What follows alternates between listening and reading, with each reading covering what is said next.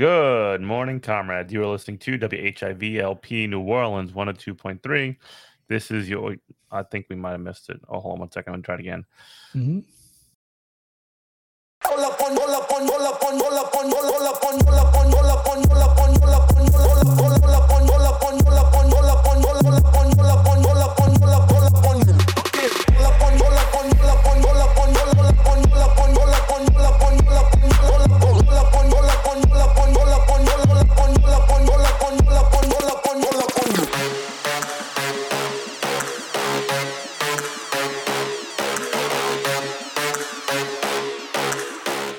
Good morning, comrade. You are listening to WHIVLP New Orleans 102.3. This is your daily Good Morning, Comrade. Today on the show, we have Jeff and Robert holding it down. What is going on, Robert?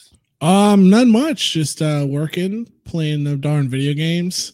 Yeah, what game you on lately? I'm still playing Elite Dangerous. So I'll be playing that till I die. Mm-hmm. I think we're gonna start a.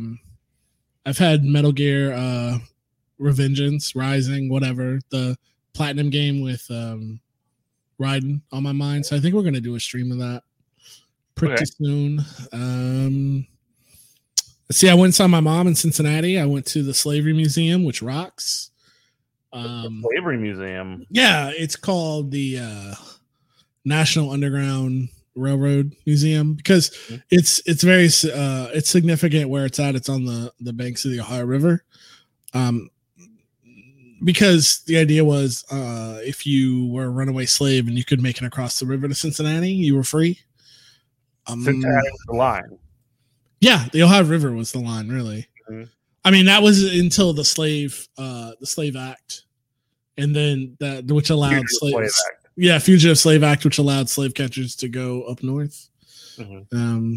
Aaron and I went in there. She was she was kind of torn on the museum because she thought she expected to be challenged a lot more than she was. And she's like, I didn't really feel. She says that I'm trying to paraphrase what she said, but she's like, I feel like this doesn't push people enough to be like, hey, white supremacy is really bad, and here's why. And they do. Go ahead. They didn't teach enough critical race theory at the museum. Honestly, yeah. And I kind of had to remind her that I understand exactly what she's saying, and she's right. Mm-hmm. But the problem is, it's a museum in Cincinnati, Ohio, which is kind of the Constantinople of the United States. It's a place where like liberals and leftists and conservatives and neo-Confederates like actively clash. Sometimes ideologically, most of the time, and then sometimes violently. Like the city's had multiple race riots. The police are kind of a gold standard of policing now, of community policing, when they used to be just savage animals before, because of the riots. That's usually how it works. When people say, how we feel about a Good Morning Comrade, people say, why do they burn down their own neighborhoods?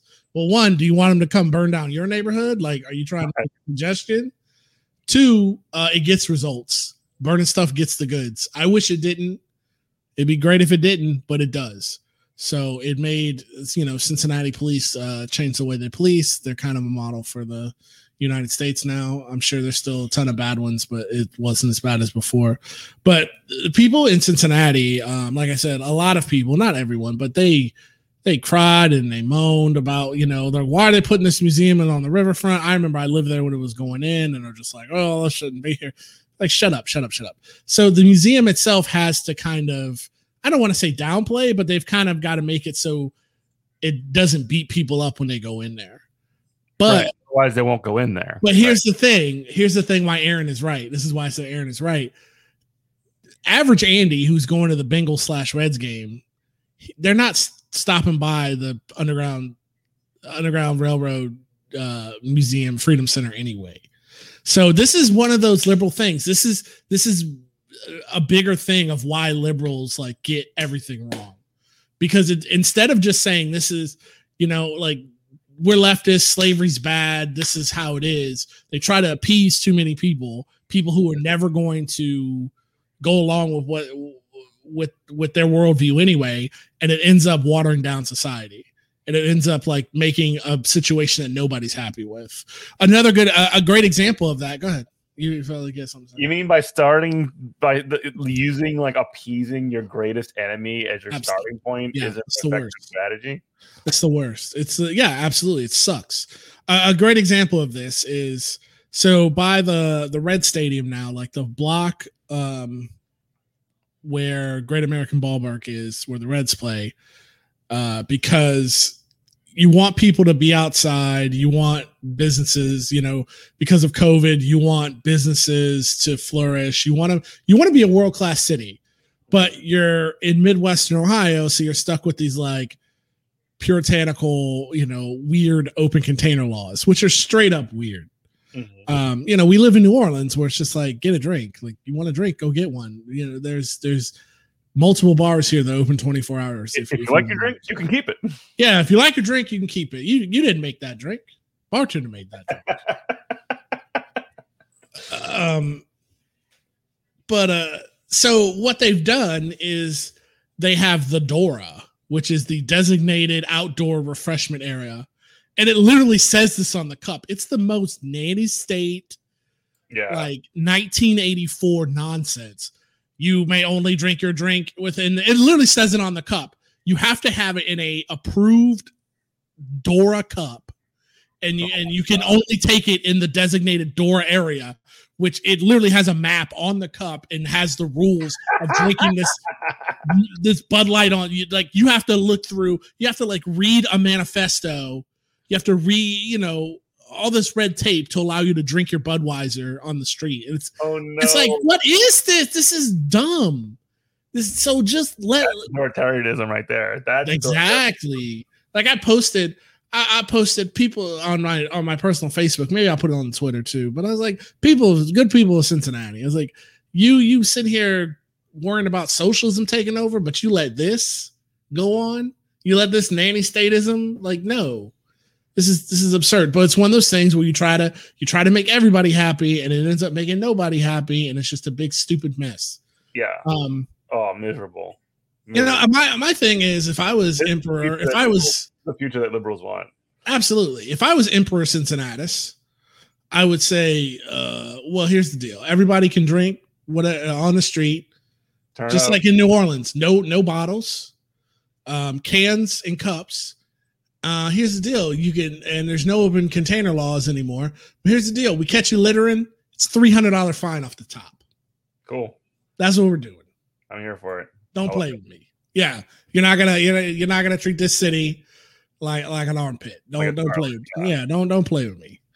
But now that I've bitched about Cincinnati enough, I have to say that the things that the Slavery Museum did right, the National Underground Railroad Museum, is that one, it really gives you a good sense of not just how bad slavery was, like how bad the Middle Passage is. Mm-hmm. They have artifacts from, those times, which are like some of the stuff you can touch, and it's disgusting to touch. In the one of the videos, which is like, hey, slavery's over, but things are still really bad, y'all. Like people still have to struggle. They talked about like organized labor. They talked about like the Irish, which was pretty cool. And they also have, they do that. Like they have a whole room where you can take that implicit bias test, which is neat. Oof. I have a moderate, no, it was slight. It was slight implicit bias towards people of color. And then so did my wife, who's blonde and white, a slight bias towards people of color. She's one of the good ones. Yeah, there was some guy, the guy who's like in there who like curates it or whatever. He was a weirdo. He was like a weird liberal. He was fine. I talked to him for a while, but he had to like talk these one ladies down because they were just like, the test was just like, oh, you're in the Klan. It's like, oh, obviously you're in the Klan. And he had to like talk them down because they were kind of hot. But the best part of it, they have a corner for because I would love to talk to the people who curate this thing, because you could tell, like, as milk toast, it's not milk toast, but you could tell there's parts that are toned down, but you could tell the parts that like people, they like fought for, be like, no, this is the hill I'm going to die on.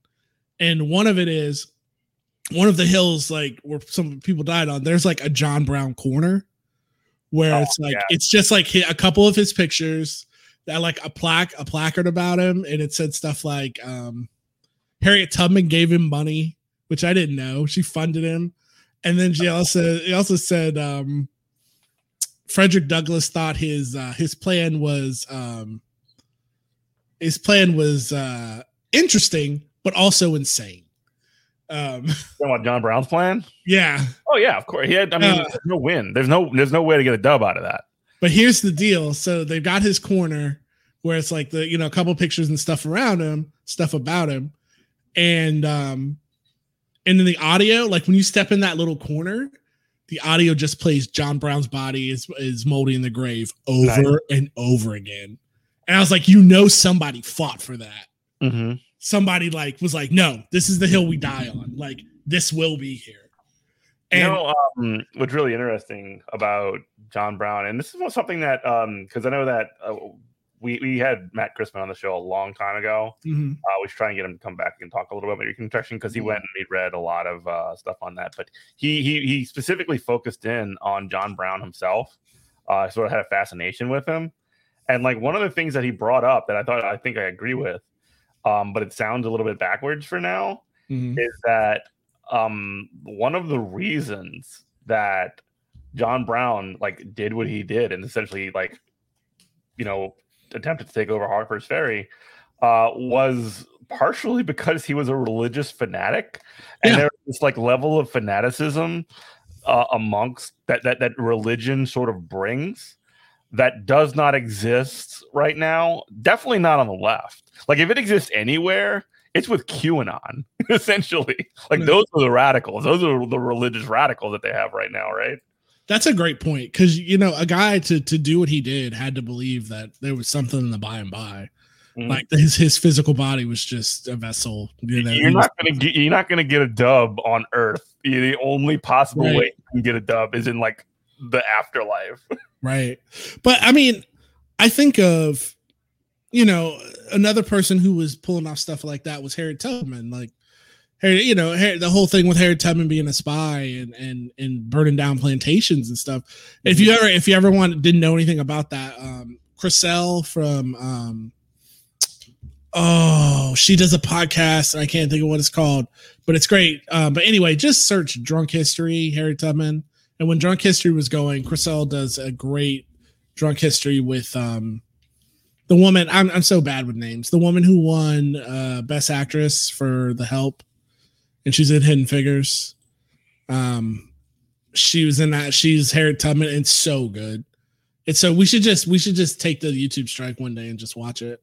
But it's so good, dude. What's that? Viola Davis. Viola Davis, yeah. It's so good because it felt real, because Chriselle is like telling it. She's like, look, she's like, I'm Harriet Tubman. She's like, y'all, I just need y'all to just do what I say. We're going to burn these people's stuff down. They can't catch us. And I can think about being a runaway slave and just being like, even if you didn't believe in like, the by and by and all that, just having so much, I would hope like just having so much anger in your heart, just be like, Robert, you get a chance. I know you ran all the way to Philadelphia. You made it. We're offering you a chance to burn down plantations. I'm like, yes. Like, yes, I'm ready to do this and I'm prepared to die. Like, we get killed, I don't even care. This is great. So that's a little bit different from the perspective of like it's not necessarily like a victory or a dub in the next life, but it's like an opportunity to be epic, right? Yeah, it's an opportunity to be epic and just like, to take out pain, like, I think what that Drunk History does more than anything, where people talk about Harriet Tubman and they look at her as this, she was called Moses, but they, her writings and the stuff she said, well, she couldn't write, but the stuff that was taken down that she said, we look at her as like some kind of almost the way that Martin Luther King gets whitewashed, that she was just this like, this little kindly old lady. This kindly old lady. She kept that thing on her. Yeah. At all times. She had that thing and that revolver, and she knew how to use it. Like she was, because the reason why she had it was it wasn't necessary to kill white people or kill slavers or kill slave catchers. It was if she was trying to take slaves down the Underground Railroad and they lost their nerve, she was like, you can't go back. Right. She's like, they'll beat it out of you. Like, I'll kill you right here. Like she wasn't playing. Like she said she never had to shoot, but she had that thing. She was ready to go. So she wasn't like, Harriet Tubman was violent. That's what I'm trying to say. She was a badass. Again, burning down stuff gets the goods. Sorry to say, folks, it does. But especially in a video game. Especially in a video game or in the 1800s. Right. Like it definitely does. That was you're listening to WHIVLP New Orleans 102.3. This is Good Morning Comrade, Jeff and Robert. We're talking about I guess we're talking about the history of slavery and Harriet Tubman in the museum and in Cincinnati. I recommend anybody to go though. Like you should definitely go if you're making a highlight. Because one, it's one of those things that like most people are only going to see once, and a place like that is special. They have it's a slave pen where it's an actual real. It's not a recreation. They put this thing back together they dug it up in Kentucky and they put it back together, and it's like a pen where they held slaves waiting to be sold off. And also, if you're really froggy, you can like do the Underground Railroad tour from the banks of the Ohio. Like you can start in Kentucky and then go to the bank of the Ohio River. Is it like there's like stops on the way? Like you would like because the Quakers, they took like really good, right? Like we know what houses were hiding slaves. Because the Quakers took really good notes. They were writers. But Harriet Tubman, John Brown. It's really good stuff. But if you do go in there, like the stuff that like leftists got in there and said, we're keeping this. Labor has to be talked about. Labor unions. We're going to talk about like how, Latin migrant workers are in, near slavery conditions. We're going to talk about this kind of stuff, and we're going to talk about, sex trafficking, all that. The stuff that people fought to have put in there needs to be applauded, because you're going to need that when you see like, oh, this is the wall of freedom conductors, and it's Rosa Parks and people who've gotten like an award or whatever from them, and it's like Rosa Parks and Nelson Mandela, and then it's the Dalai Lama and Bill Clinton and George H.W. You're just like, this liberal garbage here, but you just have to let it go. You have to like let it go and just be like, well, we got an underground railroad museum. We don't stop fighting. We fail. We get up. We fail better. So take what you can out of that and run with it. Speaking of that, so my mom has been doing a lot of ancestry, like .com stuff, and I never wanted to do it. My mom's white, my dad's black, and I never wanted to do it, but she finally she's like, oh, just do it. So I did the DNA thing, and I'm actually pretty impressed. Like I know ancestry.com is like Mormons now have my DNA and all that, but I'm really impressed with database now. I know it's awful, but I am really impressed at how they handled the Middle Passage. And it's also freaky, like seeing so many people that look like me and like look like my dad, like who've done the test also, and they just run right up. There's like a guy in Africa, and there's a guy like a lady in Jamaica, and another person in the Dominican Republic, and you could just see the Middle Passage, like just run right up to like South Carolina. So I was impressed by it. I thought it was pretty cool. And my mom and I had like some good conversations, and she actually kind of floored me with the things she had to add. She said, just in brief, she said, you know, the way people look at me with all this, she goes, with all this in hand quotes going on nowadays, like it hasn't always been going on. But she goes, people, I go out and, you know, I stand in line and people look at me like I'm one of these crazy white ladies that's just gonna, you know, go fly off the handle because they don't get the right Starbucks order. And, you know, and they look at me and then they see my big diamond ring and I can see the way they look at me. She goes, I can understand now the way people look at you and they might think some things. And I said, you got it. Mm-hmm. Exactly. And I also told her, you know, I said, Mom, when we sit here and we do this, we're looking at this, you know, ancestry stuff. And I say, you know, my people, and I'm talking about Black people, like it's not disrespect to you. It's really more of how white supremacy hurts everybody.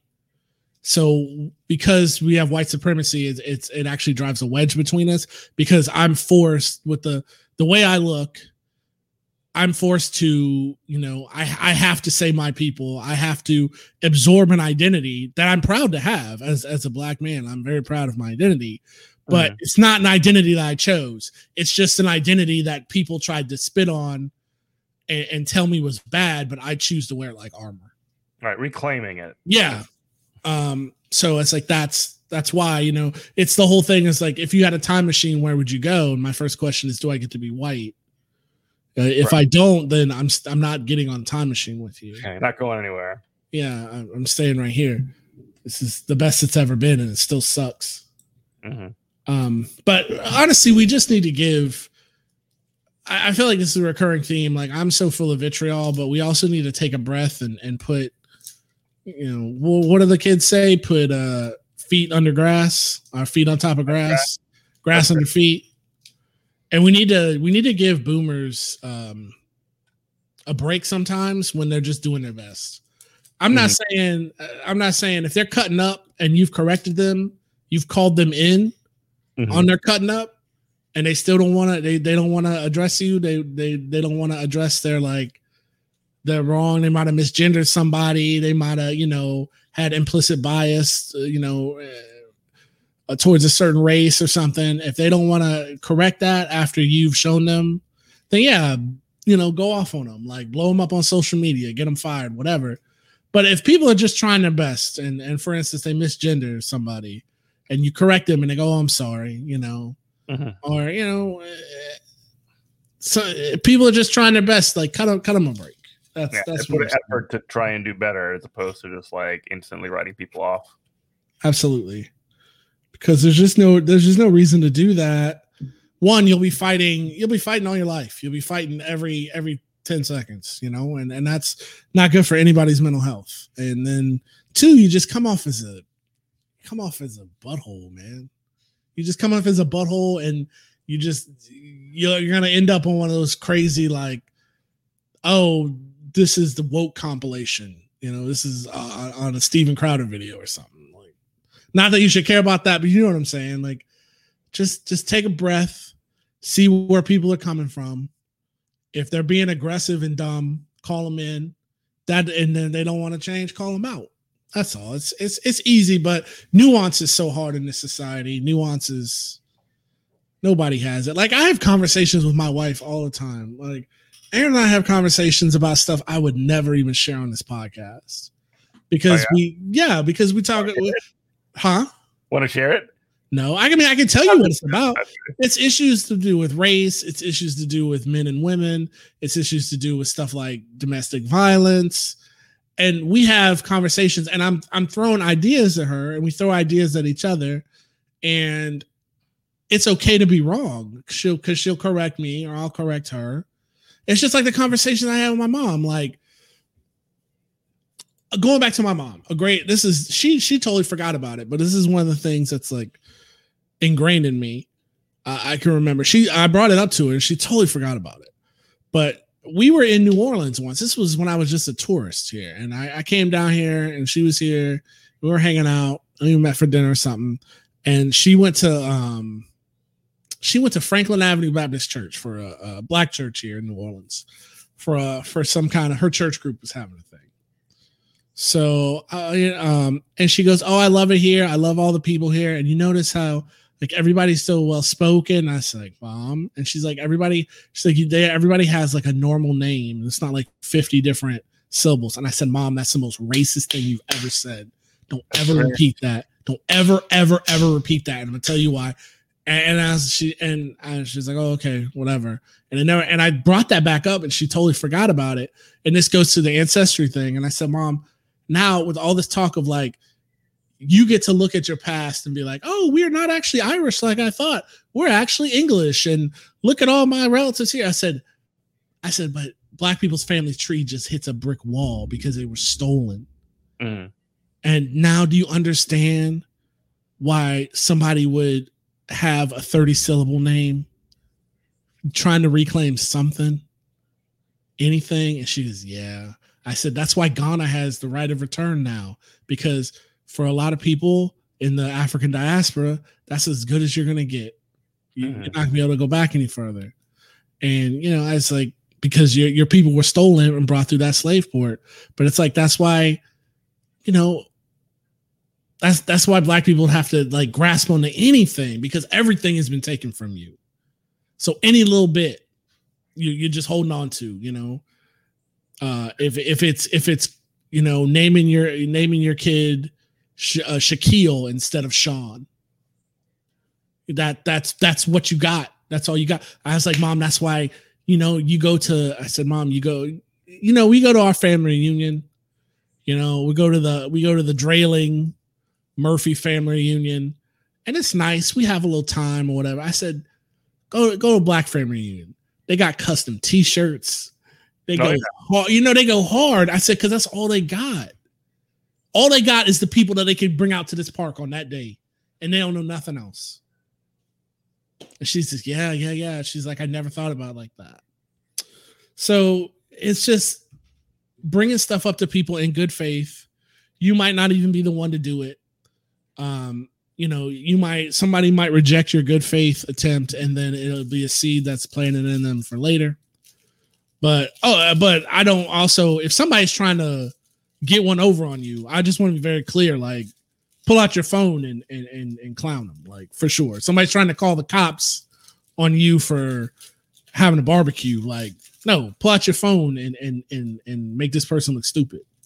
But I'm just saying, if it's doing their best, the point is not to embarrass them; it's to bring them along, right? To bring them along to where you want. And I know that's a very like DSA thing of like, oh, we call people in, we don't call them out. You can do both. You just have to save your ammunition for the people that's actually worth it calling out, and then it'll be better for your mental health too. Yeah, that's true. That's all I had to say. And plus, you won't always be like on guard. I mean, like potentially, like if I've like kind of like settled into a position, and this is very easy for me to say, I guess, but like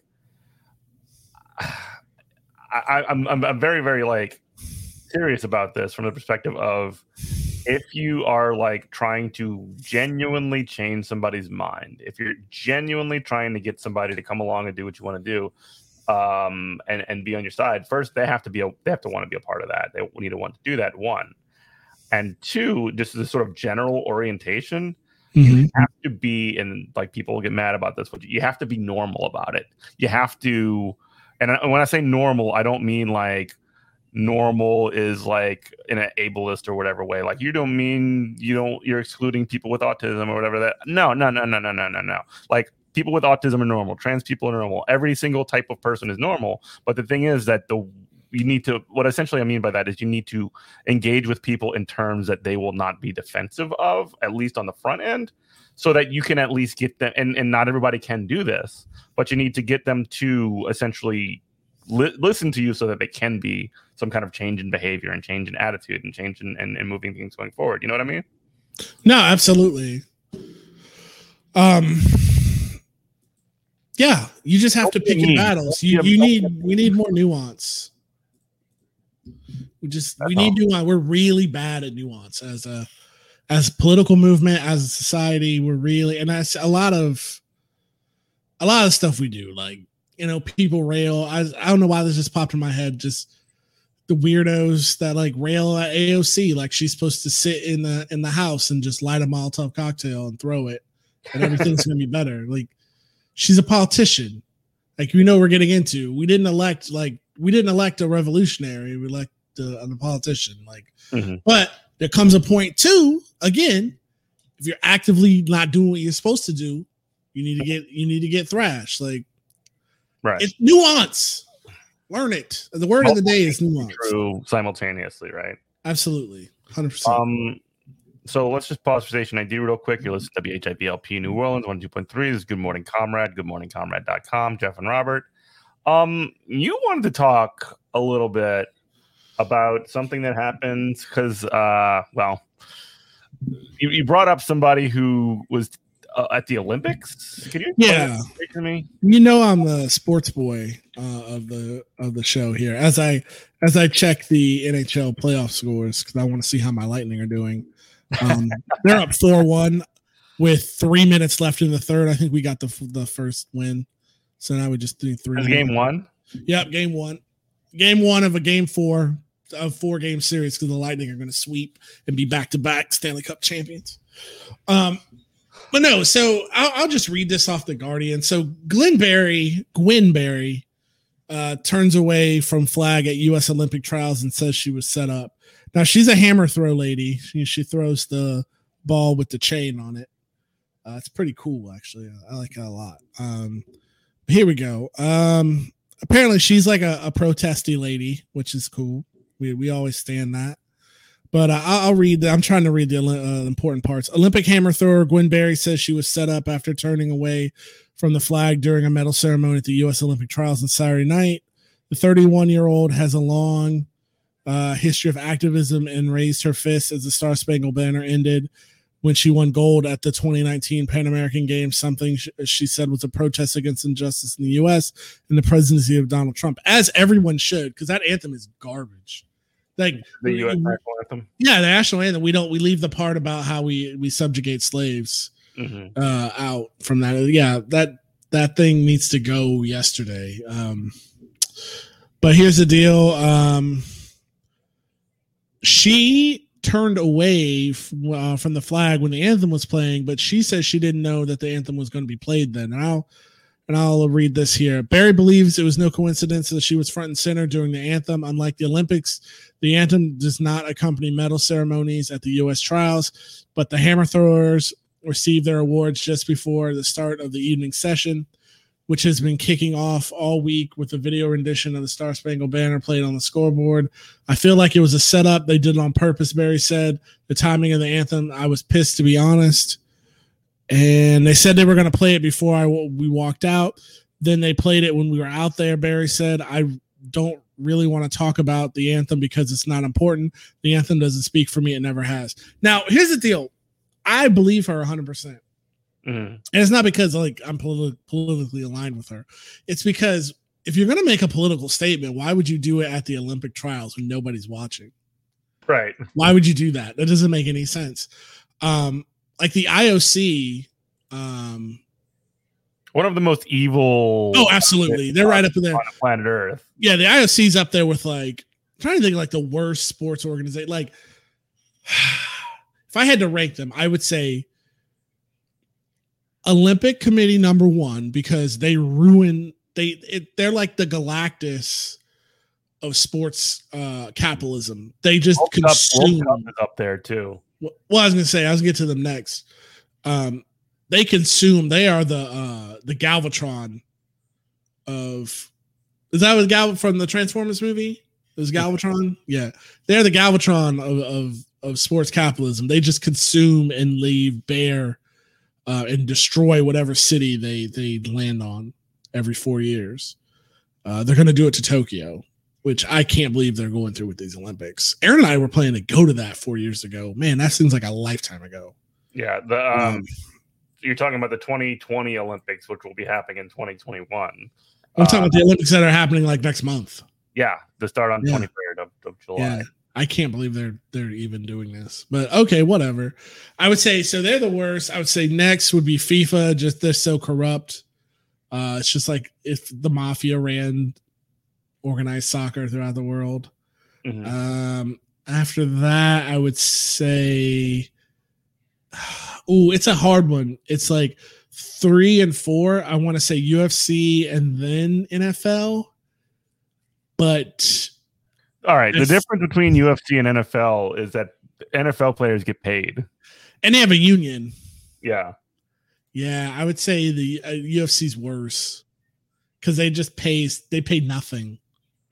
They pay nothing. There's no organized labor, nothing. The NFL's awful, racist, terrible. It'll leave you, they don't want to take care of their players after they bash their brains in, but at least they have a union. So I'd say they're the fourth. Mike Ditka, who is like an absolute chud, was a part of a lawsuit to get players like concussion. Like, really? I didn't know that. After their careers. Mike Ditka. I did not know that. Yeah. Basketball is surprisingly good because I feel like the NBA is afraid of its employees, which is, it's not great. When I say good, I don't mean great. I feel like NBA players give their power away just like they did last season when they decided to walk out, and then they're just like, well, I guess we're done with that. Like, that was stupid. They should have advocated for real change. They could have gotten it too. But so back to Gwen here. She totally, why would you not wait for the Olympics to do some kind of a protest? And the IOC specifically bans demonstrations. And we were talking about this offline. I feel like it's hilarious that they do that because there's really nothing. Let's be frank. Like, if you're just one of those people, it's like, I do archery at the Olympics and nobody knows who I am. Like, you're not going to do a protest because you could like be in the Olympics. You like want to do it. But if you're like one of those athletes, like, oh, I'm Michael Phelps and I'm like a once in a generation athlete who I could be at the Olympics 3-4 times and win multiple golds. Like, why? Like, I'm not going to do that either because I want to, rock this thing as hard as I can. But if you're one of those sports where you're like, you win gold and you know that you won gold, you won any medal, and you're not coming back in 4 years. Like, why would you not do a protest? Like, you would definitely do one because what's the IFC going to do to you? Let's say you win gold at the Olympics, and let's say Gwen Berry goes to, for hammer throw, she goes to Tokyo and wins the gold medal, and she does a protest on the podium or gets in front of a mic and has choice words for the American government. What's the IFC going to do? Strip her of her medal? Well, she's already like the strongest. She already threw the metal ball the furthest. You can't undo that. She's the best. I'm just saying, not necessarily her, anybody who's the best. What are they going to do? Asterisk you, strip you of your medal, and then give it to the second place person? You think that second place or third place or whatever athlete's going to take that medal? Well, they know, right? Yeah, they know, like, no, I didn't win this. Like, that person was the best. We have video and photographic evidence of them being the best. The medal is irrelevant. The medal is nothing. Who cares? So what's the IOC going to do? Like, there's nothing they can do. And we were talking about, that's why I think reactionary chuds get really, really upset at activist athletes because they are truly the uncancelable. They canceled Colin Kaepernick to a degree, but okay, as much the league, the NFL canceled.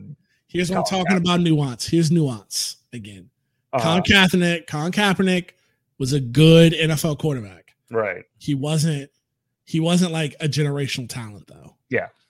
You know what I mean? Like, so he could be replaced with like another decent quarterback, which there aren't too many. I understand, like, quarterbacks after like the top 10 quarterbacks, they really drop off. If you've ever done a fantasy draft, you'll understand this. If you can't get the first 3 quarterbacks in your fantasy league, then just forget about it and just get a game manager. But whatever. That's not the point I want to get to. That's not going to kill you.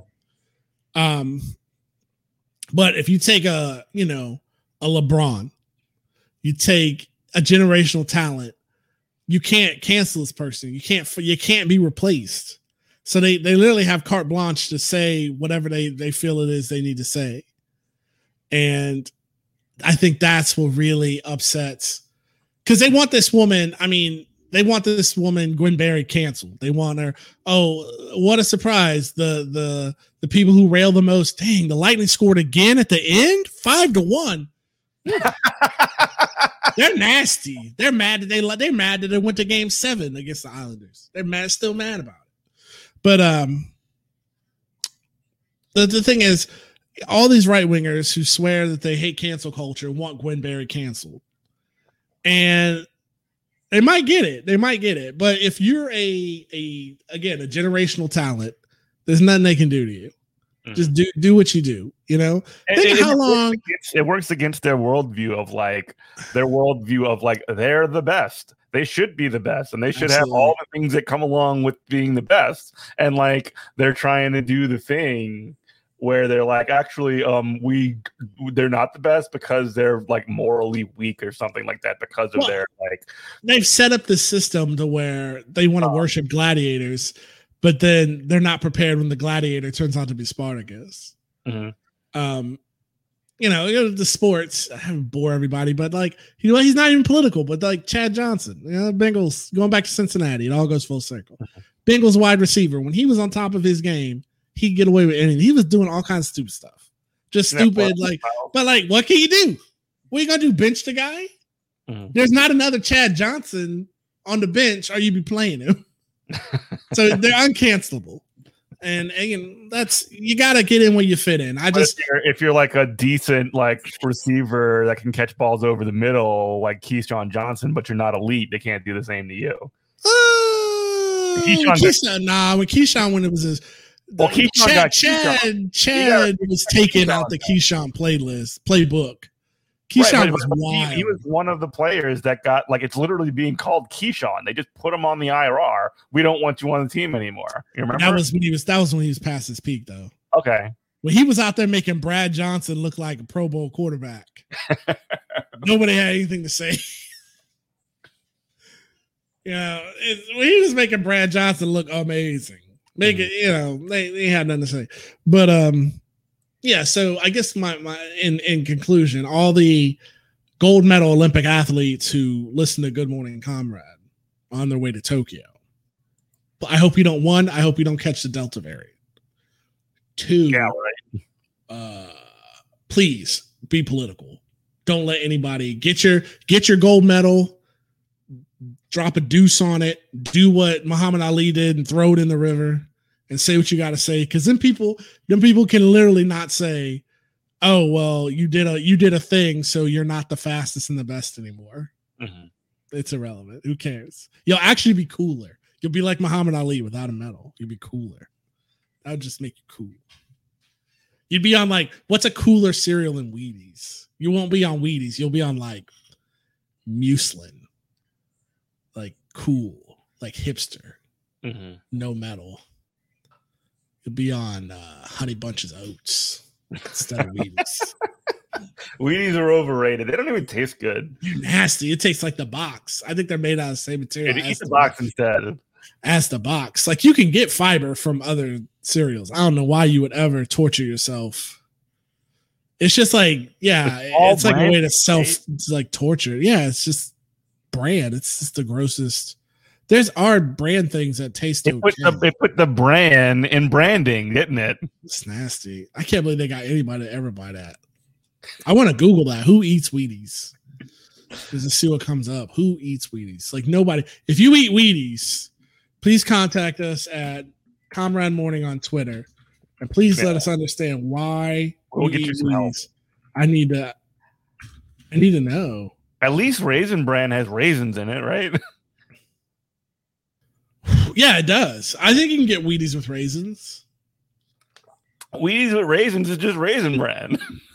I think you can, though. Yeah, the amount of sugar you have to dump on that too. Mm-hmm. Man, I don't know. It's not.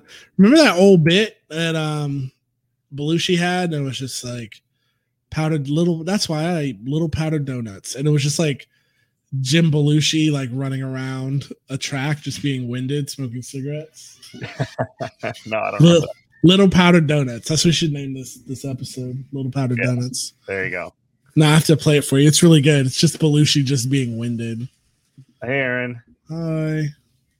It's Wheaties. Go ahead. You are listening to WHIVLP New Orleans 102.3. This is Good Morning Comrade, goodmorningcomrade.com. So what else is going on, man? You went to the Are millennials killing Wheaties? Are millennials killing Wheaties? What? Is that actually a thing? No. I saw an article from 2012 said, "Is the Wheaties dying a slow death?"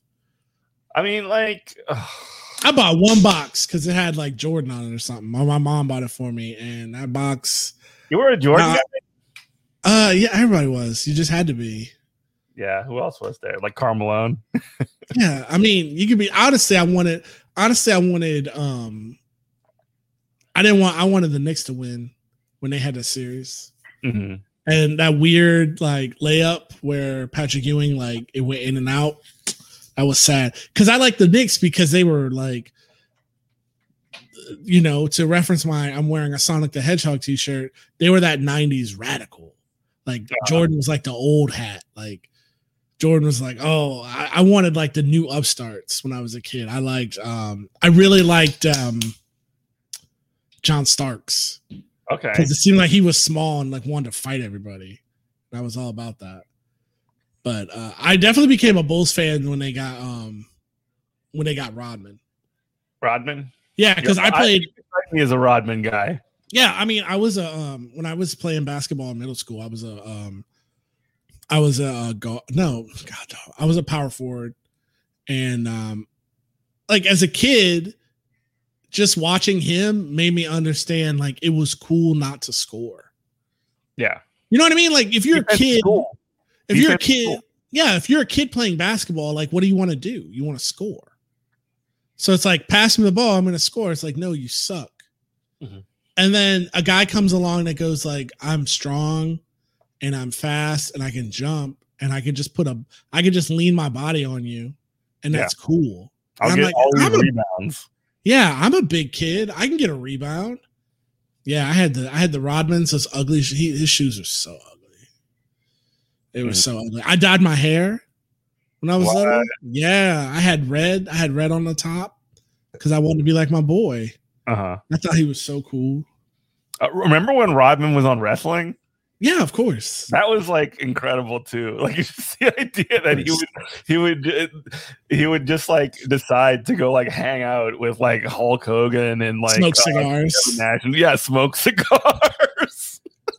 He was a perfect fit though. And you know what made me mad about that? Let me tell you what made me mad. Now I was an older kid then because I understood, like I was a wrestling fan kind of out of the womb and I understood how wrestling worked.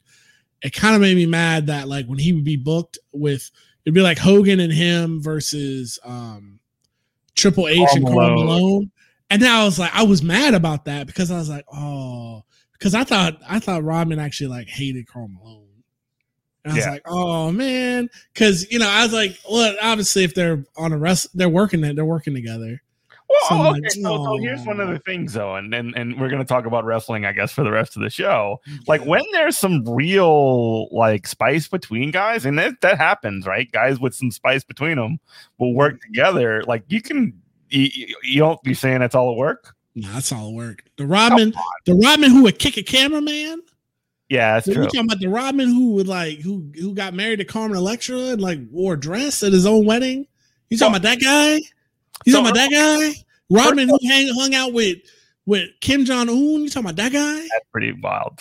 But the wedding dress thing. I mean, Ricky Williams did a wedding dress. They tried to like turn him into a Rodman when he was like completely and utterly like just a low key, like a pretty chill dude. Like Ricky Williams, we could like get into the Ricky Williams thing. Obviously Ricky Williams walked. So yeah. So he walked. So speaking about the NFL being bad, they put one on him like real bad. Like when he walked away, they like basically said, "No, you need to come play football. Otherwise, you're gonna owe all kinds of money to the Dolphins." I say Ricky Williams walked so Marshawn Lynch could run. Yeah, like that was just that's Marshawn's daddy right there. Mm-hmm. Like, yeah, it's like the same. This is the same mindset. But Marshawn Lynch is, I would say, Marshawn Lynch is this generation's Rodman. We don't have guys like that anymore who are just like, I do what I want to do, like whatever. But Marshawn Lynch is like the closest to that, like the coolest guy. Like get ejected from the game and then just show up in the stands. Like he's Raven. He ride the BART train, the subway home, because he knew he had like so many friends with my hand quotes in Oakland that nobody was gonna mess with him. And he's right. He's like a guy who could just be on the street. Yeah. Because he grew up in Oaktown. Like, oh yeah. Like that guy was. And then you got, who did it the wrong way was like Pac-Man. I was like Pac-Man Jones. I had to tell you my Pac-Man story where we were at the club in Cincinnati and watched Pac-Man get beat up by the cops. No. What happened? That's wild, dude. He was tripping. He was. First talk about how Pac-Man, what he did wrong, and then we get into the story. Pac-Man Jones. He was acting a fool. He was drunk. We were at some bar. We were like, I was like 23. We got bottle service. Mm-hmm. It was actually like him and like a couple other cats were there. I don't even know who they were, but he was. Who's in Cincinnati? Yeah, in Cincinnati. He got bottle service next to us or whatever. It was like 2 people down in the low VIP area. But everybody's like, oh, it's Pac-Man, it's Pac-Man. I don't know what happened. All I know is he threw a whole bottle of Ciroc. No, it wasn't Ciroc. It was Moet at the bar. Champagne. So they call the cops. Cops show up. They're like, you got to go. He took a swing at a cop and they whooped his ass. Uh-oh. Cincinnati cops whooped his ass. Yeah. We were like, God damn. Yikes. Mm-hmm. So that's what happened. I'm sorry for cussing. Edit this. Yeah, I got a lot of editing to do tonight. My bad, my dude. But yeah. But yeah, that's the story of Pac-Man Jones in Cincinnati being drunk. And Cincinnati, it's not even once. No, I actually really like Cincinnati a lot. It was nice getting out of New Orleans and like seeing trees and hills, and there's a lot of things I miss, like trees and hills. Mm-hmm. I don't know. I'd like to. I'm gonna go up there for Christmas this year. I want to see if I, as an adult who's gonna be like driving around in the winter, how it would feel. But you'll do it. Yeah, I mean, I used to do it all the time. Like, I was a good labor story. So, I worked for Citibank and I sold mortgages. I used to have like a 35, 40-minute commute. It was in Kentucky, right? Mm-hmm. So I went to it was a call center. People would call up, be like, hey, can I get refied? I'm like, let me look. No, you can't. And so anyway, it's coming down. The snow's coming down real nice. The state of Ohio, city of Cincinnati, and the city of Florence, that's where it's in Florence, Kentucky, have both said this is a snow emergency. We're shutting down the road, right? I'm like, hey, y'all, I'm out. I'm leaving. I'm clocking out. They're like, oh, no, you got to be on the phones. You got to stay on the phone. Like, what do you mean? I'm like, bruh, take that up with the mayor. I don't know what to tell you. I'm not getting stuck here. So I just clock out and go. Come to find out, so it comes out, it's like a mini blizzard or whatever. We're snowed in the next day. I don't even go to work like the next day. Tell me why, because these jokers were so afraid to leave, whatever, with a legit citywide, countywide emergency. Tell me why they were snowed in at the job. Tell me why they had to have people sleep at the job. Mm-hmm. Tell me why they came in the next day funky, no shower, working. Unbelievable, bro. I mean, like it was like unbelievable. I like it was like a big, like, call center sweatshop. So it's like a lot of room in there, but like people had to like stay at work, and they didn't get paid for that time. Yeah. Well, again, like sick, you see similar things to that sick. happen here. When it comes to like a storm evacuation sort of situation, like I played tables at like pretty at like restaurants that have been pretty busy, and like when hurricane times like roll around and you start telling them like, hey, we're trying to get out of here, like this thing's coming straight for us or whatever, and they're just sort of like, hold on a second, let's just talk about this, let's try oh my god, like when you know my wife and my family, and like I got to figure out what to do with all these cats, like how I got to figure this sort of situation out in case we end up like my house did for Katrina, right? Like I don't want to be in that situation, so I'm not coming in. And they give you so much crap. I swear this. I always tell people all the time. I got all my leftism all my leftist praxis comes from the Marine Corps. Mm-hmm. Like this is my 9/11 story. Let me tell you about 9. So same thing happened in 9/11. So morning of 9/11, it's September 11th, 2001 or whatever, right? 2001, and our staff sergeant, my staff sergeant, he sits us in a meeting. He's like, y'all going to start working on I'm not going to let y'all be trash Marines. He says, y'all are going to be going to corporal and sergeant's course. Y'all are going to be doing your, what was it, MCI, this like correspondence course. He's like, you're going to do every single training that's out there. He's like, I don't need you in this office. I need you to be a better Marine, blah, blah, blah, blah, blah. He's telling everybody in our shop this, whatever. So I'm on my computer and I get a ding on my computer. It's like a CNN news update. It's like, oh, plane hit the towers. And I'm like, what a weirdo. Like, I'm thinking it's like a Cessna or something. 5 minutes later, another one, ding. I was like, that's weird. Another plane hit the World Trade Center. I look up, everybody's in our lounge area, like watching CNN. So watching the towers go down, whatever. And I'm like, oh, that's Osama bin Laden. And they're like, Osama who? And I'm like, we're in the Marine Corps. We kill people for a living. Y'all don't know who these people are? Like, watch some PBS Frontline. The guy that tried to blow up the World Trade Center before. You know what I mean? Oh, okay, whatever. So the CO of the whole base, within like 20 minutes. Have CEOs? No, CO. Commanding officer. Commanding officer. I was about to say, did you say that they have military CEOs? Get out of here. So the whole base has us out there like 20 minutes after. It goes, look, y'all, this is wild. I talked to headquarters, Marine Corps. Like, obviously, if whatever pops off, you're here in Pensacola, y'all aren't going to deploy if we go to do something. Y'all already know that. So take that off the table. Get that out of your mind. He goes, secondly, nobody's going to get any work done today. He's like, just everybody go home. Just come to formation tomorrow. 0. He's like, if you've got physical training tomorrow, corporals and sergeants, cancel that. I want a formation here at 0700, and then I'll go over anything I've learned. So, okay. Staff sergeant goes, wait a minute. So after the formation, he's like, our staff sergeant's like, hey, come here. He's like, I want y'all to go by your desk and make sure your inboxes and you got anything you're working on, wrap that. Make sure you have, and literally by a man, everybody just said, bye. Just like, man, get out of here. Go take it up with this.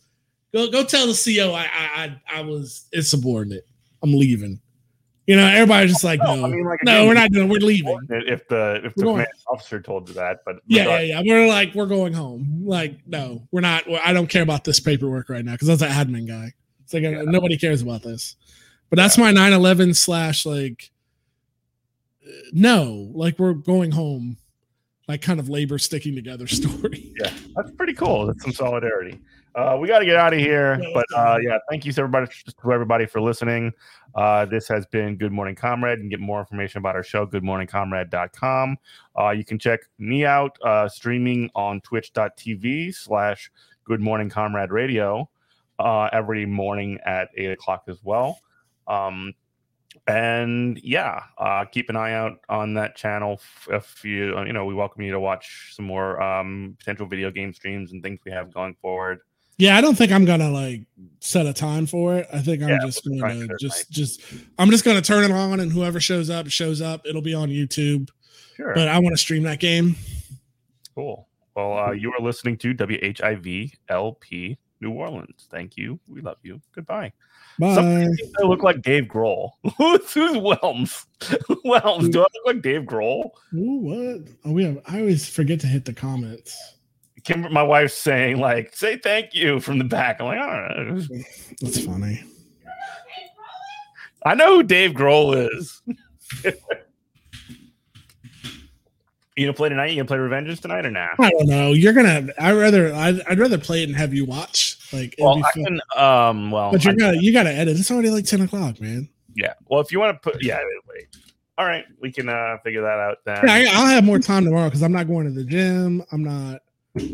Like, my plans for tomorrow are just to pick up the house a little bit, and that's it. Yeah. Okay. Yeah. Play tomorrow. Tomorrow's not my gym day. During the day or whatever. Or wait, you're not working tomorrow? No. I said tomorrow is not my gym day, so I'll be home. Oh, so you are working. I'll be home at like 5 instead of being home at like 7. Damn, I was like, if you're not working, you should hop on the. No, I can't be taking all the time off. Yeah. All right, man. All right, we're gonna wrap it up. We have Twitch viewers. We have one Twitch viewer. Oh, that's so nice. Yeah, we need to get more Twitch viewers. Big shout out to all the Patreons.